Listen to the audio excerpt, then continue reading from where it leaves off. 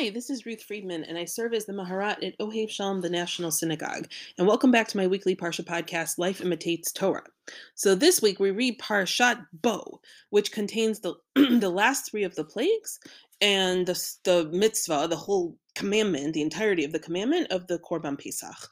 Now, part of that commandment, this is what I want to focus on today, is the famous image that I think we probably all carry in our minds of the mitzvah to take some of the blood of the Korban Pesach and to put it on the shtei mezuzot, the two doorposts, the al hamashkof, and on the lintel of the houses in which they're going to be eating the Korban Pesach.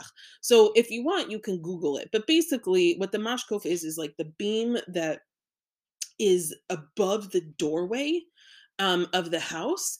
And then, of course, the mezuzot are the two sides of the house. So basically, the Israelites are commanded to take the blood, put it on the top part of the house, of the doorway to the house, and then on each side of the doorway of the house.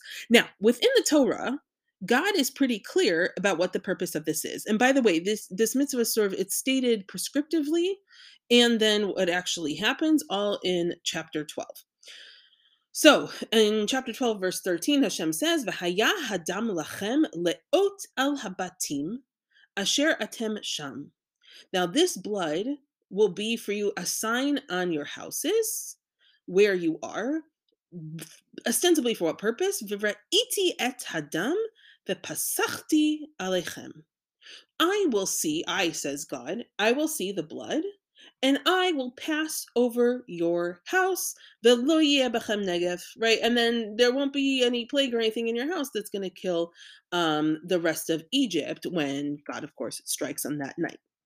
So it seems that there's already a little bit of confusion, only because Hashem first says the blood is going to be lachem leot, right, for you as a sign, but the purpose, it seems, is that God will then see the blood and pass over the houses. And we see something similar if you skip down to verse 23. The pasuk says, "Ve'avar Hashem lingofet Mitzrayim," that Hashem came to sort of attack, to smite the Egyptians. Ve'ra'a et hadam al hamashkof ve'al shtei mezuzot, and God saw the blood on the parts of the door. Ve'pasach Hashem al petach, and Hashem therefore passed over the house. Ve'lo yiten hamashchit lavo el batechem lingof, and therefore the destroyer could not enter and smite the home. And then God says you should observe this thing as a chok, as a law for you, for your children, for all time. So it seems like, okay, what God is very clearly saying is you're going to do all of these things. You're going to put the blood there, and therefore God will see it and pass over the house. And so I think that logically then what we assume is that the Israelites are taking the blood and smearing it on the visible part to the outside a part of their doorway, right? So if like it's like they step outside of their house and they turn around and they face the front door and they smear the blood on the left side, on the right side, and then on the top. And therefore God sees the blood and skips over their house. Now, that's true on a practical level. But of course, then this raises, I could say lots of questions, but really frankly, it's just one bigger question, which is what? Why does God need to see blood in order to pass over the house? Right? We're making it seem like this is a sign, a signal to God, this is a Jewish house, don't come here. Okay, well, first of all, the Jews they lived in Goshen. They live in a different area. So it's not like you have Israelite, Egyptian all sharing a block. But also, what do you mean God has to see the blood? Like, what does that mean? God doesn't need a sign. God knows where the Egyptians are and where the Israelites are. Like, why suddenly are we describing God as someone or as something who's bound by sight and requires a signal in order to know who is in the house? I mean, this is a big theological question, and it seems to clash with, I would say, our understanding of God in a broader context, and frankly, also the understanding of God within the greater story of the plagues, where God knows the plagues aren't going to happen near in Goshen, right? God is able to protect the Israelites from the plagues in all the other circumstances. So why here suddenly does God need a sign in order to know to pass over? And this, I think, is where Rashi references the Mechilta de Rabbi Ishmael, chapter 12, and his commentary on these verses. And so, for example, for Vera'iti et Adam, when God says, I will see the blood, he says, Hakol Galui Lafanav, right? God knows everything. Ella Amar HaKadosh Baruch Hu, but still God said, Noten ani et enai lirot sheatem asukim b'mitzvotai. But I am going to sort of turn my eyes, so to speak, to see that you are occupied in my mitzvot. Right. So the way that the Mechilta that Rashi cites deals with this is and says, don't worry, God already knows everything. Right? God knows all. But God is saying, I'm going to just look and see if you are occupied with my mitzvot. If you were able to internalize my commandments of put this blood on your doorposts. And if you listen to what I said, then great, that's really what I'm looking for. And if you did, then I will pass over your house. Okay, that is a way of solving the sight thing. And really, what we do then is deflect from the notion of the blood being an indicator, visual indicator to God, not of, oh, this is an Israelite house, but of here lives a Jew, an Israelite, whatever you want to call them, who is following God's commandment, right? Who is following the mitzvah. They were commanded this, and here they're actually doing it. Now, what's the significance of that? To take it one step further, I want to look at the previous Rashi on the earlier part of the pasuk, where Hashem says, "V'haya hadam lachem laot." We talked about how that's the one part of the pasuk that seems a little bit strange because the rest of it focuses on this being a visual signal to God. But also, first, God says, "V'haya hadam lachem laot," that this blood will be for you for a sign. So, what does it mean for you as a sign? Rashi says, Lachem leot velo leacherim leot. It's a sign for you, but not for anybody else. That's the medrash. And then Rashi continues, Mikan shelo natnu hadam ela mi bifnim. From here we learn that they only put the blood on the inner part of the door. Right, so Rashi is saying, Adam lachem leot, means it's a sign for you and you only, not for anybody else. Israelite, Egyptian, anyone.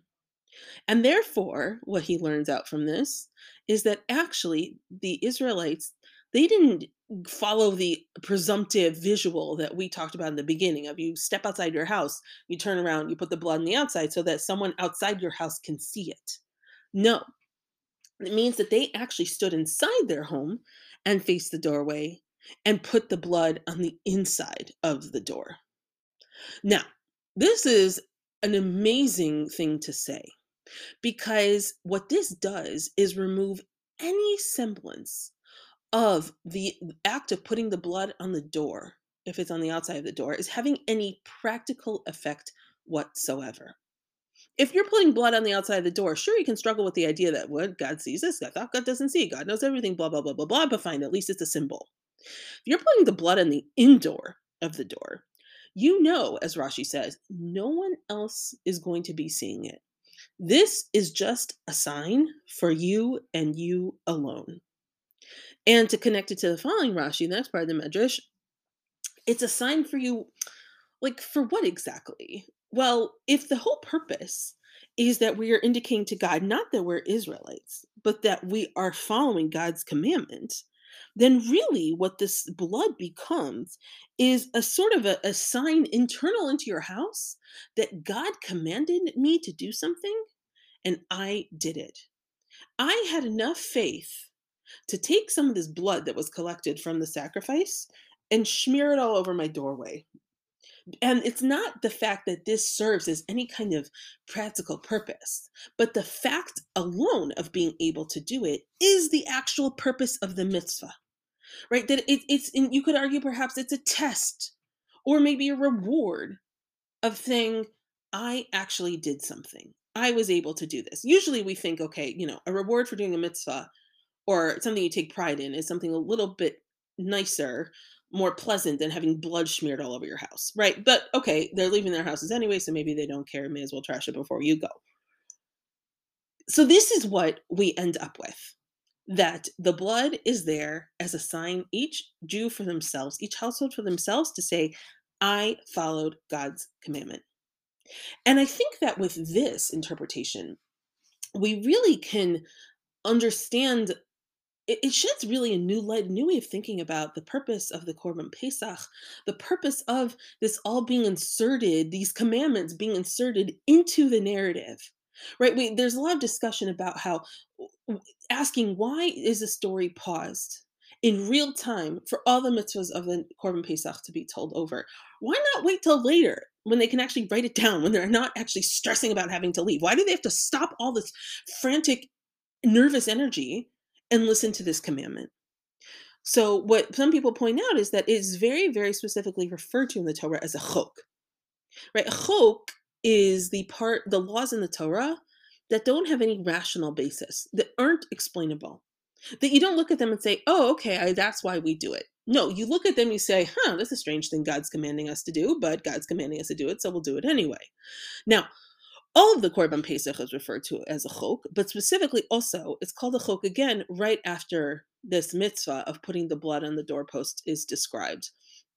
And so, synthesizing all of this together, I think we can see that part of the purpose, if not the entire purpose, of the Korban Pesach was, I think, not just to serve as a test of the Israelites, whether they were capable of following God's commandments, but I think instead, perhaps, a sign for them that if they did it, they were capable of following God's commandments. That all they had to know for themselves was to have the confidence to say, yeah, we can do this. And not only we can do this, but we did it, right? They put the blood on the inside of their doorpost as a sign that they can do it and that they did it, that they were able to do this Korban Pesach. They were able to do all of this. We know that until now, whose orders have they been following? They've been following Paro's orders. They haven't had a choice. They've just had to. Now they have to choose to follow God's orders instead and to leave Paro behind. And by putting blood in the indoor way of their doorpost, it's like saying, yeah, I was able to do this. It's a visual reminder of everything they could accomplish.